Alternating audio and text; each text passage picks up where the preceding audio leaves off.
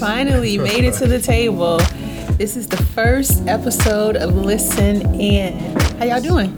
Doing all right. Yeah? Excited to be here. Happy to be here? Yeah. I am. Yeah. Very cool. Me too. So I guess we should start with introducing ourselves. Yeah. Right? So why don't you start, Daniel?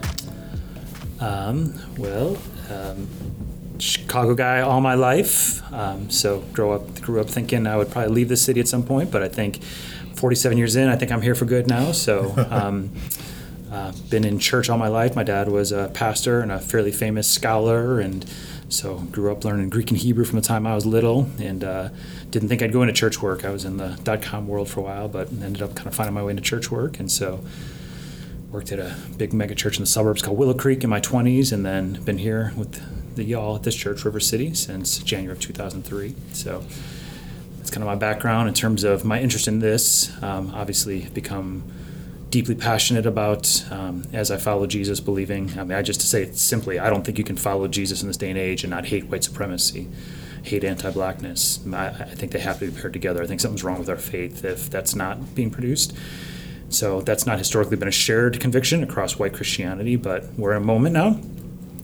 The rhetoric is increasing. People are talking about this more. I don't think any of us know what that means yet, but for me, I think this podcast represents something really unique in that I think white people should be talking about this. I think we should be taking it very seriously, and I don't think we should be leading the conversation. To say the obvious, not only should we not be leading the conversation, we shouldn't even be leading our own selves in this.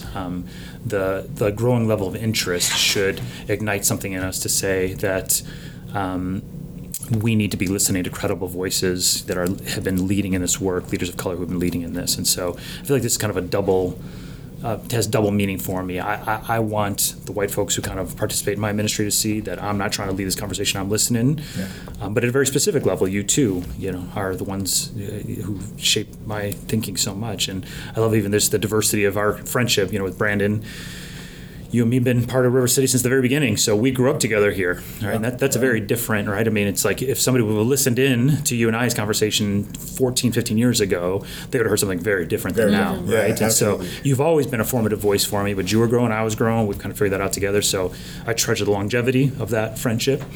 And then Shamika, you and I started on a totally different footing. You were already an established leader here in Chicago, doing a lot of prominent stuff around economic development in the city, already had a developed consulting company, had worked with a number of different leadership organizations and businesses doing racial equity work. We've now served for a number of years kind of on the board here. And so, we entered each other's lives at a very different point than Brandon and I did, and yet you're both really instrumental voices for me. So this represents something really significant for me. It's me listening into y'all, and it's just at a selfish level, I feel like it's me sharing with my broader community some of the voices that have been most influential for me. Yeah. You kind of just admitted to the audience that you're a softie too. Yeah, nostalgic. I know, tearing up a little bit. I'll get it back together in a minute. Well, for me, so I introduced myself a little bit and then talk a little bit why Listen In is a project that I'm very much interested in and excited about. So I grew up on the south side of Chicago, born and raised, and I specify south side because it's the best side of the city. I want that to be known. I want that to be articulated and reverberated throughout the annals of history. So a lot of folks are not going to know that in Chicago, everybody says the west side is the best side. So they don't realize how much you're trying to pick a fight even within your own city. This is Brandon. This is what I do. He's got to pick fights everywhere he goes. Not to mention it doesn't even rhyme. I know, it's like it has no flow to it. Because it don't rhyme. It has no flow whatsoever. So it's got to rhyme to be true. Please continue. Let me just finish. Yes. South side's the best side. So I grew up on the south side of Chicago, traversed the south side of Chicago all over. Grew up to a single mother, and all this is influential and impactful in the way that I see the world and the theology that I have and how I come to know God. We had someone saying that I had a praying grandmother, but I had a praying mother. My mom was a church mother in every sense of the word, and literally woke us up with the word, put us to bed with the word, spanked us with the word. It was Jesus everything, So one way or the other, either I was gonna love Jesus or hate him, and fortunately I love him,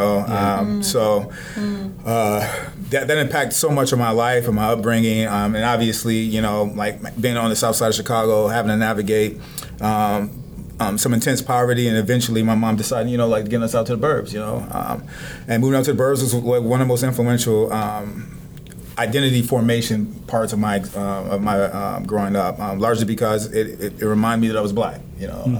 So I grew up in a homogenous neighborhood on the South Side, all black. You never really had to differentiate yourself. Moved out to the burbs, and I realized, oh no, I'm different, and it was a community of people that kept reminding me how different I was, and almost like, Mama was right, my mom would tell me these stories and narratives about how to navigate the world as she knew it, and eventually a lot of that was confirmed in that space. So all that to say that, like, my experiences growing up, my experience in the suburbs, fast forward, running into Daniel, and eventually coming to River City, and having this theology of reconciliation, kind of having being a part of my growth and formation as a theologian, as a believer, and eventually as a pastor. Daniel talked a lot about how I was an influential voice at River City and influential voice in his life. It was reciprocal. So I'm excited to share kind of like that dialogue, that back and forth, that dynamic you and I have, Shamika, as well. As we kind of like we'll go back and forth over South Side, West Side, obviously, but. But there's this dynamic that exists in our group that I think would be impactful for folks to hear and be a part of. So I'm excited about that aspect of it. I think my bio and my reasons for listening kind of coincide with one another in the sense that I don't see a way around this. If we see this narrative and this story perpetuating all throughout our nation and in the world, we're having so many people putting in their input as to how we're going to solve for white supremacy, how we're going to solve for the inequities of our day. And I feel like it needs to be anchored in the Word. It needs to be anchored in Jesus for there to be sustainable change. Our people have been longing for change for a long time. And for me, anything I can do to move this forward and anchor it into something that can be sustainable, that from generations from now we can say we moved the needle, that the needle's moved. I don't want to have to circle back around and like have to navigate this over and over again. I don't want generations from now, my kids having to fight with this. May their battle be easier than ours. So that's the reason why I'm here. Shamik, why don't you tell me a little bit while you're here? Outside the fact that never mind. I'm actually here because I met Daniel on Twitter. Oh yeah. Right. Yeah. Yeah. So that's how I came to meet Daniel and find out about this church. So that was like 6 years ago. And I've been here ever since. But I'm originally from Chicago, from the west side of Chicago, the best side of Chicago. We won't hold it against you. But I'm a fourth generation Chicagoan. My family came to Chicago during the mass black migration in the 1950s.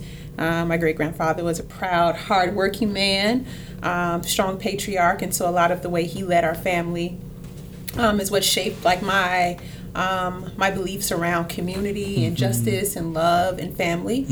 He was a fierce man of God, and so I was born into a family that firmly believed.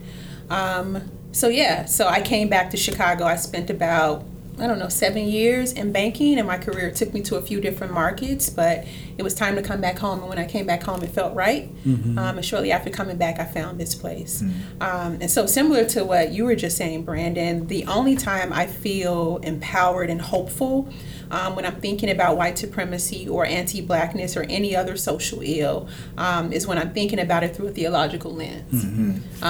If I'm thinking about it or talking about it or engaging with it outside of that, I feel despondent. I feel hopeless. I feel tired. I'm quickly fatigued.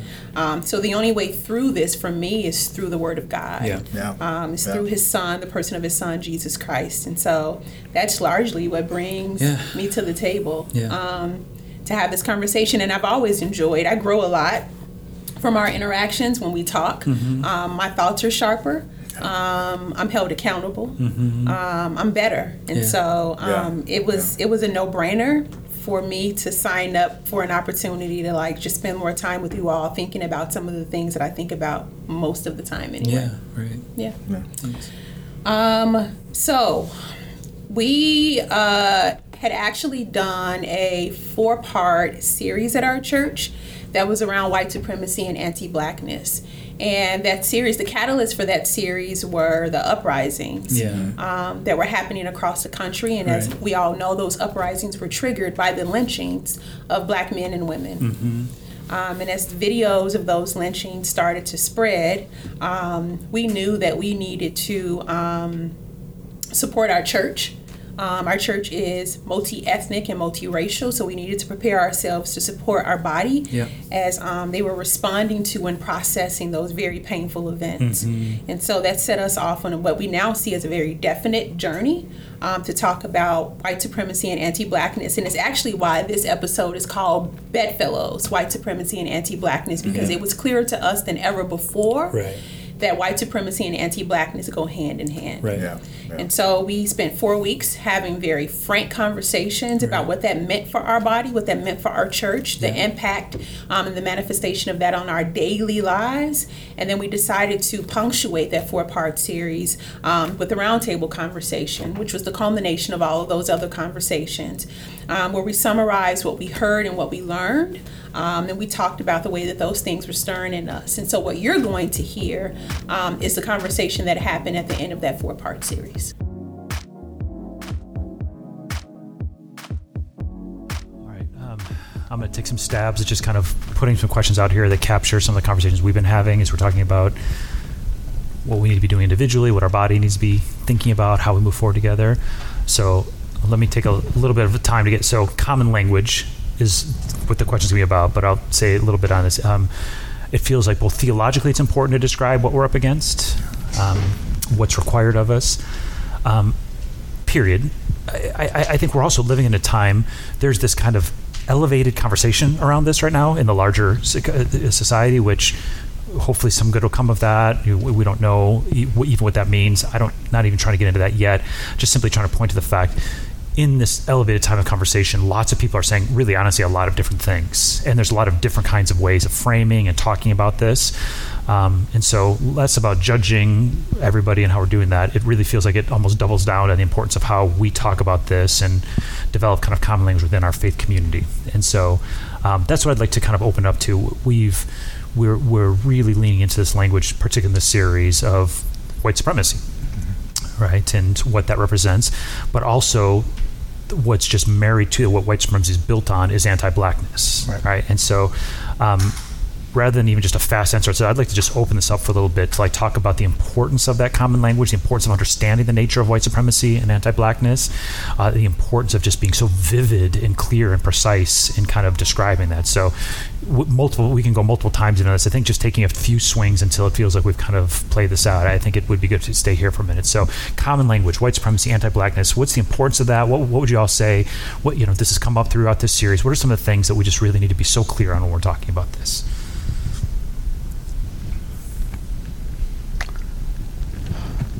I'm just reminded of a refrain that we've used in our church before, which is you can't conquer what you don't confront, and you can't confront what you don't identify. Yeah, say that again. So you can't conquer what you don't confront, and you can't confront what you don't identify. Yeah, right? And similarly, in like secular places in the marketplace and consulting, before you can begin to craft a solution, you have to have the right problem statement. That's right. Right? And so it speaks to the power of naming. Yeah. If we are not clear about the evil that we are attacking, we will prescribe solutions and antidotes that are not fitting. We will not see healing. We will not see deliverance, and we'll grow frustrated. Right? And the enemy will use that against us to discourage us from staying engaged in the battle. And so it's significant. It's paramount that we name the lie, we name the evil clearly from the start, so that we know exactly what we're attacking and what we need to use to attack it. Yeah. Amen. And to chime along with that, in full agreement, I think this is of vast importance that we keep white supremacy and anti-Blackness tethered together, because I think in a lot of ways we talk about white supremacy almost as if it's in a vacuum, as if white people are making these decisions and choices, and they have these delusions of grandeur, and now they're operating with this like kind of exclusive thinking that has no real lasting impact on other people. It's just that they're rude. They're not thinking about other people and stuff like that. But to understand that white supremacy is tied to anti-Blackness, that in order for there to be supremacy for whites, there has to be the extinguishing and the minimalization of blackness.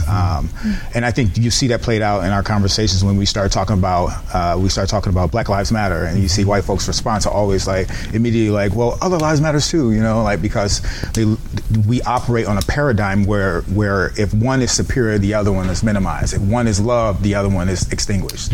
And that's where you see that paradigm played out when you hear people say like Black Lives Matter, and immediately white folks get this nervousness and this just jitteriness associated with it, largely because like they operate from a space and a way of seeing it as that if they matter, then I don't. Yeah, so let me pause it, because that's the first time I've heard you make this link this week, and I think it sounds right on. But I think probably most of our body's familiar with that kind of tendency that happens, right, where one of the ways the term Black Lives Matter has been diminished is to say all lives matter, right? And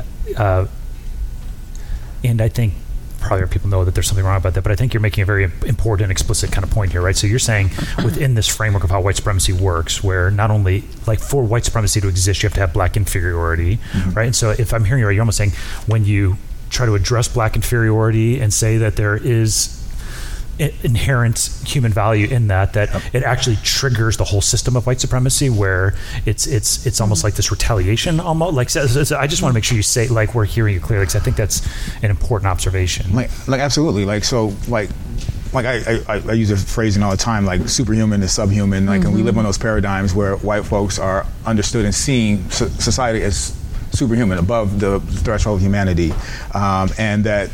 Blacks have been categorized in America as subhuman. And so whenever you see that equilibrium tried to establish, white folks get disoriented. And the idea is that, like, I got to somehow course correct. And whenever that equilibrium starts to manifest itself, you'll see white people lash out, like, now you're bringing me down because you're elevating your humanity. And they won't articulate it that way. What they'll say is, you're taking away my freedom. You're trying to take away my country. You're trying to take away my liberty. You're trying to take away my things, as if their superiority was a birthright or that is somehow exclusively something that belonged to them. And that has been... that narrative has played out over the course every time we have these conversations, because one would think someone says Black Lives Matter, the response would be like, yes, of course, of course, and the response ultimately isn't. Yeah.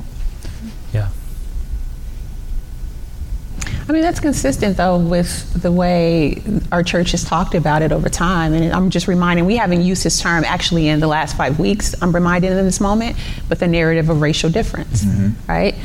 So you always talk about the spectrum. And so someone has to be at one extreme, someone has to be at the other extreme too. But hearing you articulate it the way you did, and we've had this conversation sort of like behind the scenes, but for the first time I'm realizing that the All Lives Matter reaction to the Black Lives Matter declaration is super consistent with the way white supremacy works. White supremacy, the evil spirit of white supremacy hears that as like a real affront. So like you can't dare be significant. That's right, in my presence. And I'm there's something that literally rises up in me when I hear you dare declare your significance and your worthiness, that beyond my control, I declare I matter too. Isn't that consistent with the way white supremacy works everywhere? And we've heard that All Lives Matter declaration from the most well-meaning white people, right, or non-black folks that we know, and we would have never expected them to boldly make the declaration. But I would suggest that it's actually something that is beyond them. It's something that welled up deep in them. And I would suggest that some of them probably even caught themselves by surprise when they declared it. This just feels so important. It's just one of hundreds of examples, but it's a clear one to start with. And I guess to even put a confession of mine onto this, I think one of the things, as a multicultural body, we're trying to recognize everybody's got a really important experience here. When we talk about white supremacy, even, we're recognizing everybody's impacted by it. White people differently because we're processing a message of superiority, and that's a different kind of psychological and soul work. But every person of color, at some level, is being told that they're less than based on the reality of white supremacy, right? And I think it's always important we talk about that. With that being said, what can get lost in that is this very definitive reality that white supremacy is designed to attack black humanity. At every level, like at a personhood level, at an image of God level, but then at an economic and social level, at a way of life level. Mm-hmm. And then, of course, as we have now seen another spate of it, and even more so since we've eulogized the Brianna and Ahmaud and George, I mean, a number again of just blatant killings of black people, right? So what I'm trying to get to here is like, it does feel important to name the direct way white supremacy attacks black personhood. And I think you guys are highlighting this. It's like, we don't know this exactly, but I think it's probably fair to speculate. If we said Asian lives matter, it just doesn't arouse that same level of, no, all lives matter, right? If we say Latinx lives matter, it doesn't quite arouse at the same level. Right. There's a reason for that, right? It's not actually singling out, it's singling out black life. You just said something that just really there's this almost like no, right? It reminds me of the Amy Cooper and Christian Cooper a little bit, right? Of like, no, you don't get to be fully human in my space, and if you decide you get to tell me what to do, it trips off something in me, right? Because it's not just somebody telling me, it's a black man telling me, and it could have just easily been a black female, right? But it's a black human being telling me that, and in a way that I don't think we give credit to, like the spirit of it, the animated spirit of white supremacy, right? Can't handle the declaration of black life in it. So I don't know, do you guys want to say anything more than that? I'm just real time kind of feeling just how deep that goes. For me, it's so my belief, generally speaking, but specifically as related to like the work that we were aiming to do through Heart to Heart, is that a revelation of righteousness, a revelation of who you are in Jesus Christ is the cure for internalized white supremacy. I believe that with everything in me, right? I believe it for black folks, but I believe it for white people too, right? When our white brothers and sisters, when our non-black brothers and sisters are clear about who they are in Jesus, that desire to challenge every person, every institution, every community, every spirit that dares declare that blackness is significant and beautiful and love dies. You no longer have that desire. So that's significant to me in this moment, because I typically think about how the revelation of righteousness is the cure for internalized white supremacy when I'm thinking about black folks. But in this moment, I'm being reminded of growing in clarity about how that is equally significant for people who are not black. This is a good point to take a break to tell you about some resources and organizations we appreciate. If you run a small or mid-sized business and want to increase customer engagement through your marketing channels, such as social media, then get in touch with J Productions. That's JJAED Productions. They can create beautiful video solutions for your business. You can reach them online at www.jproductions.com. We encourage you to check out White Lies, a resource that shares 9 spiritual practices that can help you continue to engage in this important work of racial justice. Please visit whiteliesbook.com to order it everywhere that books are sold. Alfred DeWitt Art is a social impact consultancy that we love. I am the founder and principal consultant, so I'm obviously biased. Nevertheless, Alfred DeWitt Art is a social impact consultancy that works with a cross-section of people and organizations to advance racial equity in communities, enterprises, and systems. Visit us at Alfred DeWitt Art to learn more about our work and contact us to work together to help you or your organization advance racial equity. I think it goes back to like a conversation we were having the other day. I was talking a little bit about the two-ness. We talked about primarily African American spaces, black spaces, but I think there's a two-ness that exists in white folks too. Maybe just real quick, just so everybody's on the same page, when we make the assumption of how it starts in the black community, would you just explain that real quick? Two-ness. Two-ness. Oh well, yeah. That you're two. W.B. Du Bois has a refrain that like is often quoted that in America, African Americans, black folks have to navigate this two-ness, that they're either both American and both black, and they have to navigate that two-ness, and they're two separate strivings, moving in two different directions. And so you have this kind of oscillation that kind of exists as a black person in America, and therefore you get the phrases like code switching and so forth in order to navigate that reality. I think that on a spiritual level, that white folks navigate the same sort of two-ness, in the sense that their whiteness is tied to their personhood. and their access to the power, their access to the privilege, their access to the mobility that's associated with it is a demonic force in some ways, that actually you can decide to what extent, even as African Americans, we can decide to what extent we allow that two-ness, the percentages of each striving to take over our life. So if the striving to be American overtakes my blackness, you will see me acquiesce certain aspects of my personhood or who I believe I am, how I was raised, how I see the world, and you can see aspects of that start to give way to that. And I believe the same thing happens with white folks when they're dealing with whiteness and their personhood, is that there's no clear delineation for them because whiteness has taken over so much of their personhood, and that the work that needs to go into this to undo it. Therefore, the responses that we see, right? Like you get white folks that hear Black Lives Matter and they snap and they go crazy because the whiteness of their personhood is in full control. It is taking over, and as Shamika said, it's this guttural response to there's a threat. And I need to respond to this threat immediately, otherwise I am going to be taken out. I'm going to be taken out, because they feel their life's at stake because my life has been elevated. And the only reason why you would believe that is that you believe there's some level of equivalent exchange that for me to matter is for you not to. And so much of whiteness is built on that idea that for me to matter is for you not to.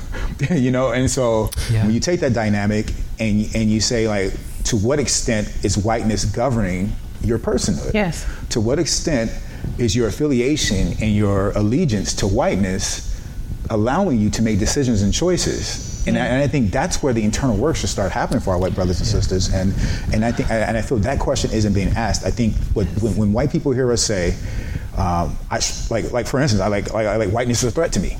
I say plain as day, whiteness is a threat to me, and immediately every white person says to themselves, Brandon sees me as a threat.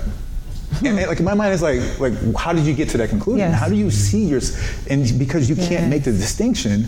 When I say whiteness is a threat to me, you then start to defend this demon. Yes. You then start to stand up and fight for this demon and advocate for this demon. And we've seen the church fight for this demon, Wow. And you got to think through that. So that's the rub. That's the little sneaky thing that the enemy does, is it has us believing that we are these mentalities, this way of thinking, these powers and principalities. We believe that we are one and the same with them. And the degree to which white folks can divorce themselves from whiteness is the degree to which we will see reconciliation and growth. That's bottom line for me. That's so good, Brandon. I love that so much. I mean, for me, it points back to, if we want to anchor that in why we did the last 5 weeks. So I wanted to start with let's just tell the truth.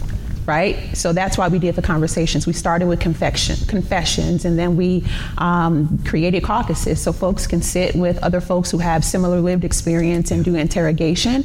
But in some of our staff conversations and in a lot of our one-on-one conversations, the question I always go back to is insisting that white folks ask other white folks, why do you need to believe in my inferiority? Yeah. I think that's the only question that non-black folks should be asking themselves. Why do you need that lie? And that's a really heavy question. And so even as ferociously and as aggressively as I will spend the rest of my days attacking and standing up against white supremacy, I also understand the power in that question. Because to confront that question requires a level of courage, a depth of courage that you cannot muster up in your own natural strength. Because if you begin to consider that question, just before you even answer it, just consider that question, it's going to mean for many people whose identity is so integrated with whiteness, for them it's going to mean a complete deconstruction of their identity. And that is hard. It's a lot of work. That's hard. The problem is that the trappings that white folks find themselves in, the prison that they find themselves in, is quite luxurious in America. Yes. Why would you ever want to leave power and privilege? Why would you ever want to leave those spaces? It's a very comfortable prison to be in. And it's powerful. Yeah, and so if you think through this, you think about, in Exodus, you hear the narrative, folks are leaving Egypt. They got 400 years of oppression, and they finally get out, and they're out in this desert, and all of a sudden stuff start looking hard. They start getting disoriented. Their identity was rooted in being slaves. And so they found comfort in returning to slavery. And I would say the same can be said of white folks, that the danger is when you do get free. That's why you see some oscillation too. You got folks that turn allies, and all of a sudden you see them revert back to these, like they're starting to, pivot a little bit, and you're like, why are you getting scared now? At the end of the day, it's like, like you're in this desert, you're scared, you're disoriented, you don't know your identity, and all of a sudden you're like, look, I'm going back to Egypt. At the very least, I know how I was going to get fed. At the very least, I know how I'm going to be taken care of. I knew how to operate in that system. And what the wilderness represents is this complete, this void, this absence of structure, this unforeseen, and the wilderness is disorientation. But God always takes us to disorientation. He always takes us to the wilderness. And if we're not experiencing the wilderness, we're not experiencing growth. We're not moving towards Him. That's right. We should always be in this cycle of disorientation where we find ourselves interacting with this unknown, this newness, this new revelation of who God is and who we are because of Him. Yes. There should always be that. And if we find ourselves stagnant in protecting this old revelation, these old thoughts of who we are and who God is in those moments, then that's problematic. That's when you've died out and your spiritual life is ebbing away. It's something to be concerned with. I mean, you can't talk about white supremacy or anti-Blackness without, even if you don't name it, without coming into direct contact with classism, or more specifically, capitalism. And the reason I'm reminded of that, though, is, hearing about the trappings, the accoutrements of white supremacy.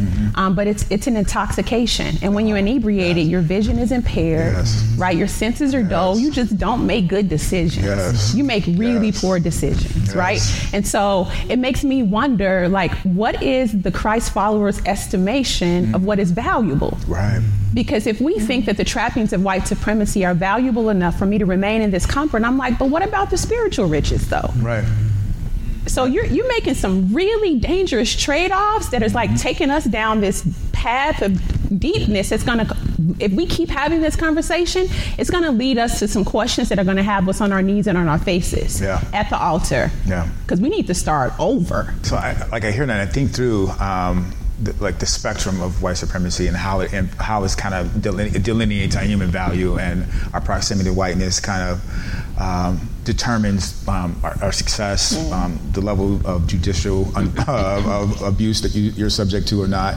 I think through that, and I imagine as a and it sounds stupid saying it this way, but as a person, as a group that's not necessarily to represent the poles of this spectrum, this man-made spectrum, but find themselves in the middle of the spectrum.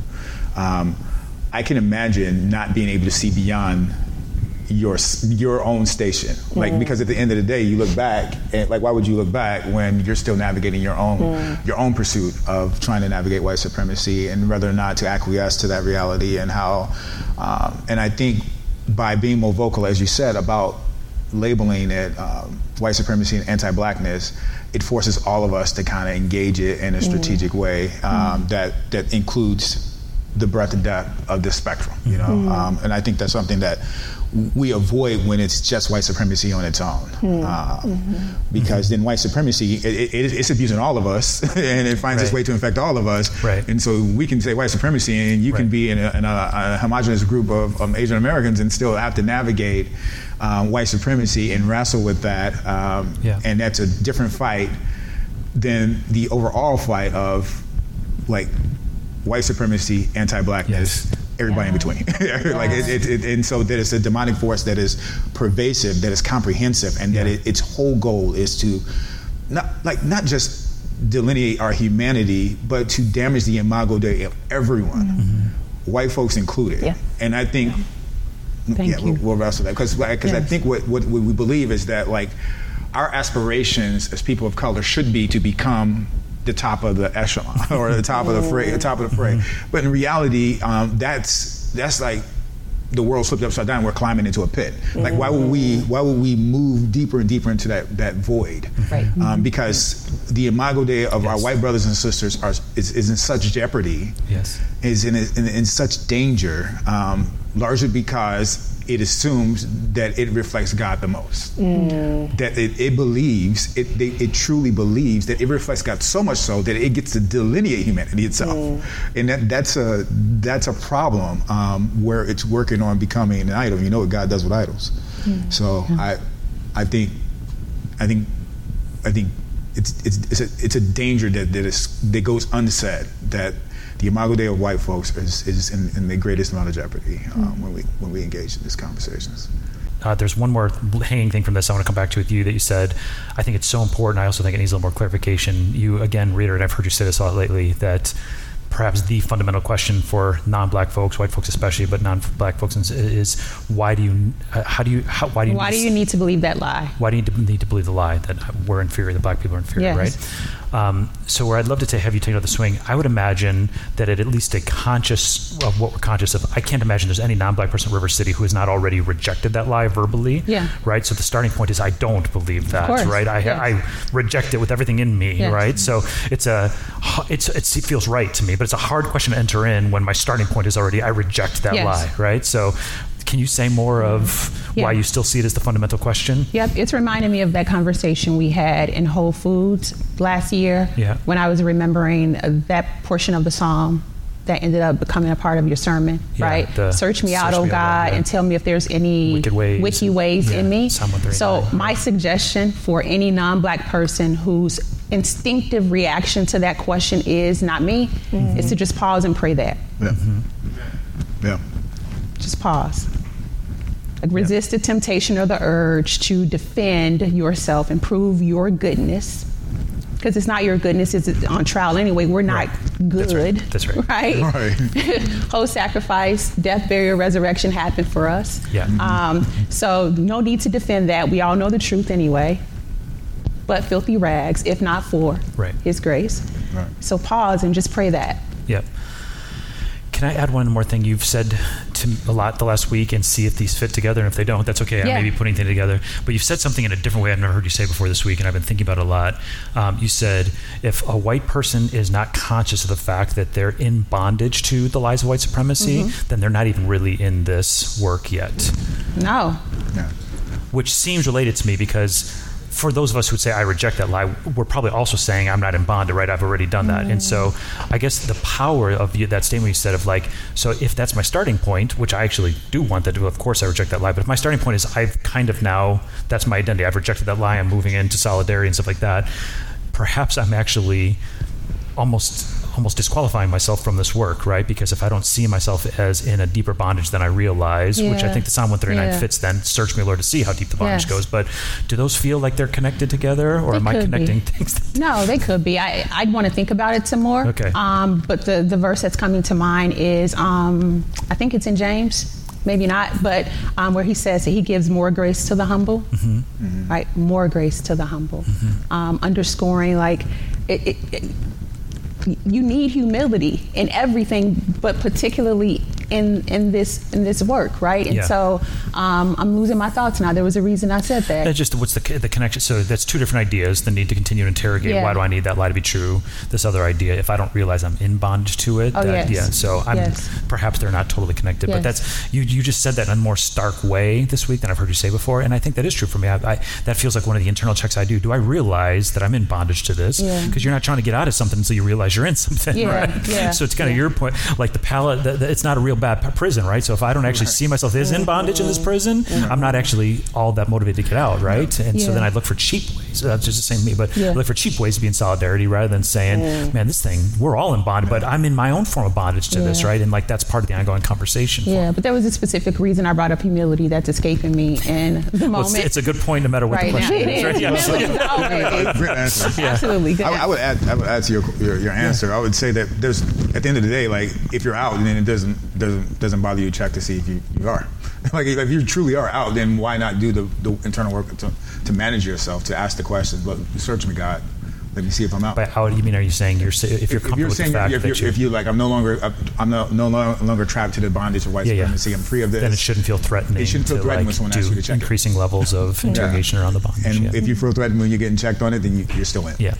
I mean, but if we're specifically talking about, like, just for example, folks at River City, right?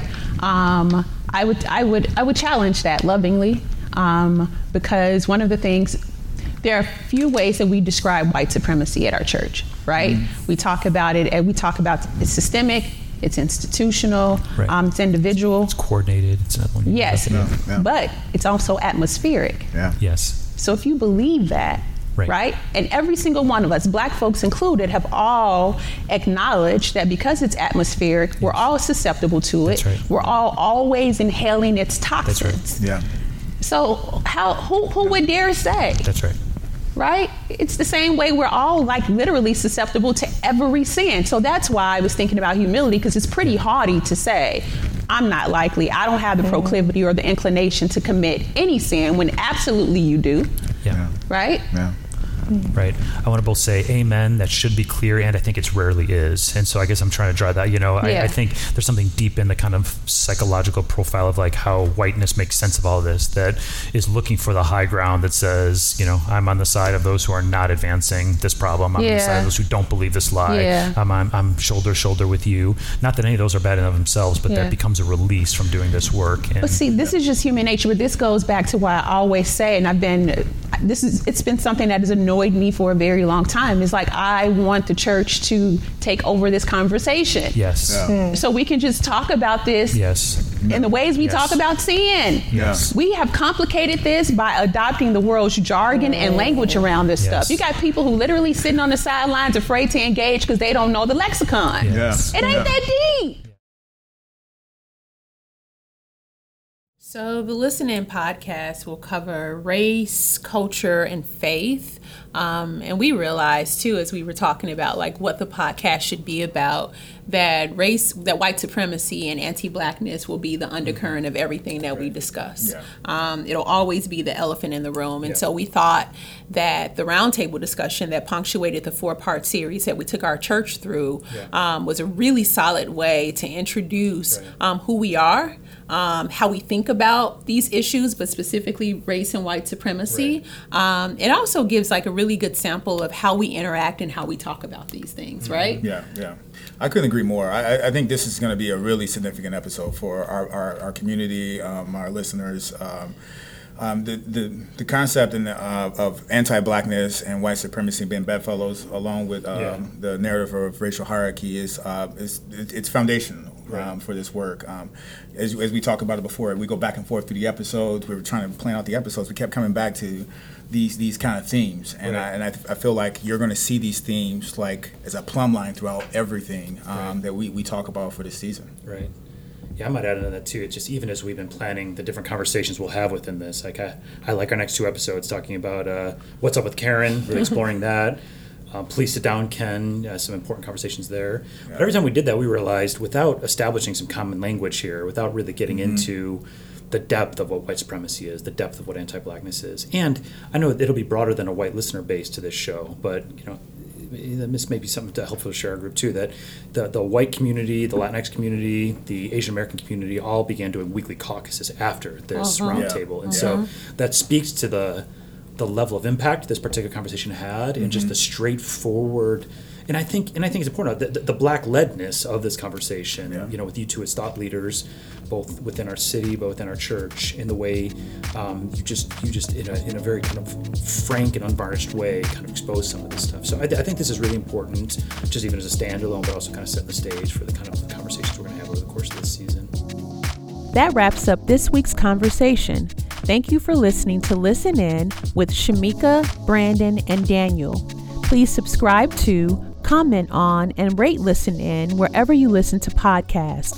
We want to hear from you, so follow us on Instagram at ListenInPod or write us at hello@listeninpodcast.com. Have a great week.